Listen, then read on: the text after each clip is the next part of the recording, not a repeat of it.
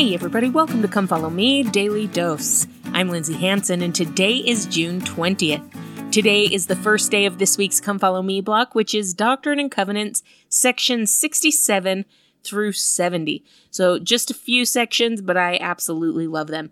So let's jump right into section 67. Now, just a little piece of history behind this section. Joseph Smith was gathered together with the elders of the church, and they were discussing how Joseph was planning on releasing the Book of Commandments, or a gathering of these revelations that he had been receiving. He asked the brethren if they would feel comfortable adding their names as a testimony at the beginning of the Doctrine and Covenants that these revelations were of God. Kind of like the testimony of the 3 witnesses and 8 witnesses at the beginning of the Book of Mormon. And most of them said yes, that they were willing to do that they believed that they came from the Lord. Others were a little bit hesitant. Kind of a funny story about that meeting. One of the elders that was a little hesitant to add his name was William McClellan. And he was a very, very educated man. He was a school teacher, very articulate. And he said that he just wasn't sure if they had come from the Lord. And it was really interesting. He was challenged in that meeting to sit and write a revelation as if it were in the language of Jesus Christ. And they all just sat and watched. Most of the revelations that Joseph Smith received, he received in front of people. And he spoke them as someone wrote. And here, William McClellan had the opportunity to sit and write and try to replicate a revelation from the Lord. And everyone watched as he just couldn't do it. This articulate, well-educated man could not write a revelation that seemed even similar to something that the Lord was saying here in the Doctrine and Covenants. So that's just kind of a funny side story about this section. But let's jump into the doctrine. Something that strikes me about the Doctrine and Covenants is that almost at the beginning of every revelation, as the Lord is asking his people to listen to him, almost always he says something about his character or about his nature that helps me to trust in what he's about to say more. Usually he talks about who he is or things that he's done or his relationship with us. And just hearing those things automatically makes me want to listen to what he's saying and do what he's saying. And same thing in this section. He does the same thing. He says who he is, and he starts to give almost his credentials of why they should be listening. But I absolutely love this one.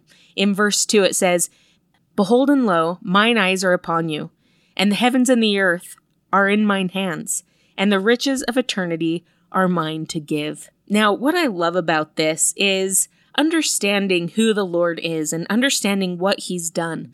Understanding that he doesn't just have the heavens and the earth in his hands, but he was the creator of the heavens and the earth. This Lord who had his hand in all the details of that creation and knows them in and out, his eyes are upon you and I as well. What a beautiful, beautiful message that is. And when we understand that, our ability to love him and to follow him and to trust him is exponentially increased. I absolutely love these words. And then he's going to give us this doctrine or this teaching that's just absolutely beautiful. In verse 3, he says, "Ye have endeavored to believe that ye should receive the blessing which was offered unto you. But behold, verily I say unto you, there were fears in your heart, and verily this is the reason that ye did not believe." Now, this is such an interesting doctrine to me. I think sometimes we have a tendency to pray for things or to ask for certain blessings. And in our hearts or in the back of our minds, we're thinking, oh, I shouldn't be asking for this, or oh, this probably won't happen anyway. We have this tendency to second guess the blessings that our Father in heaven can and wants to give us. And those are the fears in our hearts. And here in this scripture, the Lord is teaching us that when we're seeking a blessing from him, that if we don't receive it, it's not because he doesn't love us. It's not because he's not hearing our prayers. Most of the time, it's because we have these fears in our hearts. Now, that being said, sometimes we don't receive because it's not his will. But I think more often than not, it probably comes down to this little piece of doubt or fear that stays in our hearts. We've been told through the scriptures that one of the requisites of receiving blessings or answers to prayers is faith to receive. So it's so important that we eliminate fear from our hearts and that we move forward in those prayers with total faith. Elder Anderson once said, "Faith and fear cannot coexist in our hearts at the same time.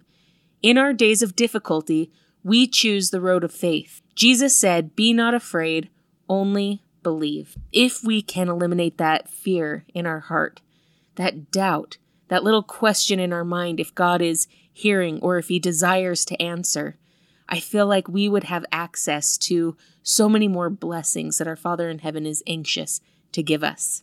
There's a quote that I read years ago that doesn't have an author. It was an anonymous quote, but I believe it to be true. It says, "If God answers your prayers, he's increasing your faith. If he delays, he is increasing your patience." And I absolutely love that quote, especially when we combine it with what the Savior is going to say in verse 13. He's going to tell these elders to continue in patience until they are perfected. I love that mercy that the Lord is willing to offer, that he doesn't expect perfection from us right now, but just that we continue in patience, continue to try until the day that we are perfected. But that can be really, really hard sometimes. Sometimes we want so much more of ourselves than what the Lord is actually expecting from us. He expects us to continue, to try, to put forth our efforts to be a little bit better today than we were yesterday. I think we all have something in our lives that we are just trying to master, and for some reason we can't seem to do it. Here, the Lord tells us to continue in patience. Now, the Lord's version of patience is sometimes different than the world's. I think sometimes the world sees patience as just sitting back and waiting quietly for something to happen, and that's not the Lord's definition. Elder Uchtdorf once defined it like this: "Without patience, we cannot please God. We cannot become perfect. Indeed, patience is a purifying process that refines understanding, deepens happiness, focuses action, and offers hope for peace." Patience means active waiting and enduring.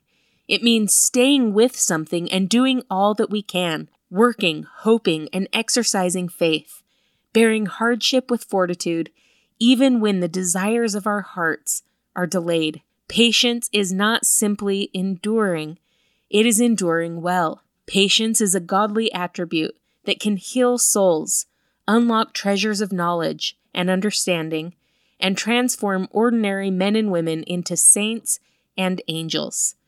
Patience is a process of perfection. The Savior himself said that in your patience you possess your souls. Or to use another translation of the Greek text, in your patience you win mastery of your souls. Patience means to abide in faith, knowing that sometimes it is in the waiting rather than in the receiving that we grow the most. So again, that old quote, God either answers our prayers and increases our faith, or he doesn't answer our prayers and tests our patience. With this promise that if we continue in faith, if we are actively waiting, doing all that we can, working, hoping, and exercising our faith, or sometimes bearing hardship with fortitude, if we're doing all we can, our patience and our waiting can perfect us.